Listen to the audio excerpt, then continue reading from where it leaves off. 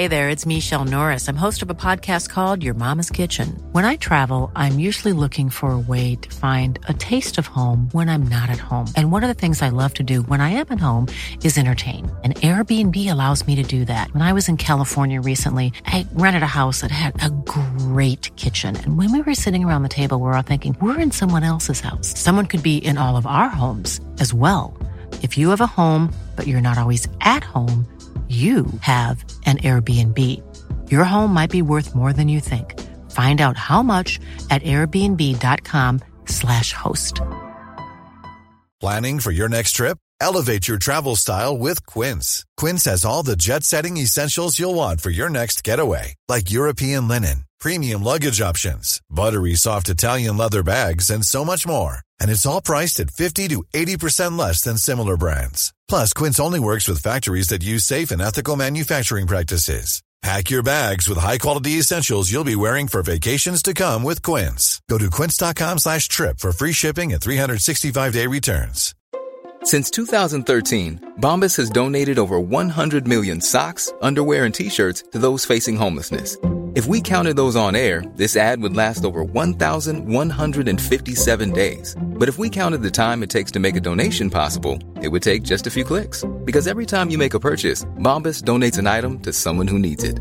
Go to bombas.com/ACAST and use code ACAST for 20% off your first purchase. That's bombas.com/ACAST, code ACAST.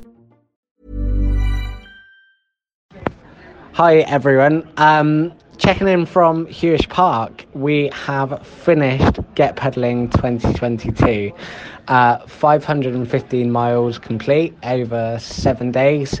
The group did absolutely amazing. As we've said throughout these podcasts we've done over last week, just inspirational people doing inspirational things, and we had a lovely sunny day today. I am joined, and I'm so happy to be joined by Rachel, Leeds partner. Hi Rachel. Hiya. Thank you so much for joining us today. You did the ride today, Rachel. I did the ride. I did the whole ride. How did you find it? I loved it. I loved every single second of it, bar maybe the last 8 miles. But yeah, no, even then I loved it. The people doing it, absolutely amazing. You couldn't have wanted to do a bike ride with a nicer bunch of people.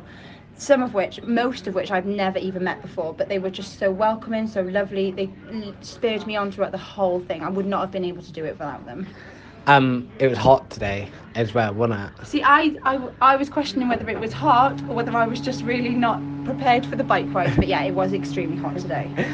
So we got back to Hewish Park in the sun. You led us in. Did you know what to expect as you turned that corner to Hewish Park next to Terry Skibberton? Did you know what was going to wait you there? No, I didn't expect what we got. I thought everyone was brilliant waiting outside. I got really emotional and I cried on the little home straight, but it was I don't know what I expected, but that was not it. It was unbelievable. You're not the only one who cried. Marilyn Cottle spoke to us all just outside on Thorn Lane. I cried proper ugly tears and managed to hold it together as we came into Hewish Park, so that was nice. And there's plenty of good footage from that as well. Why did you want to join us today? I think Mind is an unbelievable charity. I think it's absolutely fantastic, and any amount of money that is raised by everyone doing this is just unbelievable.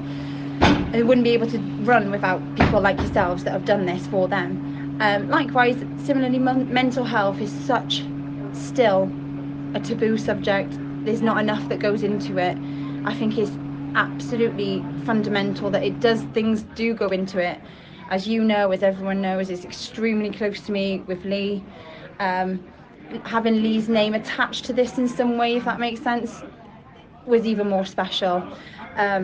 Towards the last few miles doing it today, and when I just wanted to walk up those final couple of hills, as you know where they were, I just wanted to just stop, and I thought, there's people out there going through struggles every single day.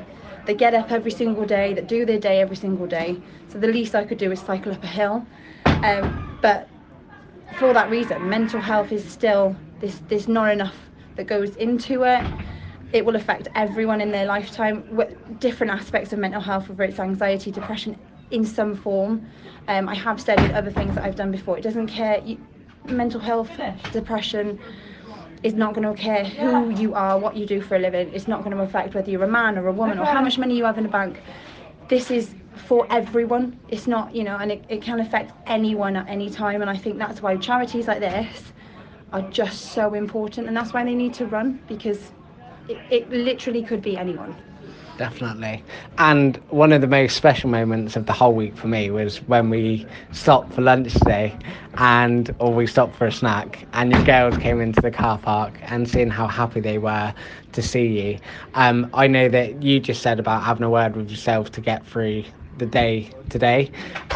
Someone mentioned to me that they had to have a word with themselves up in the Peak Districts and say we're doing this in honour of Lee, a family who've been through a lot as well.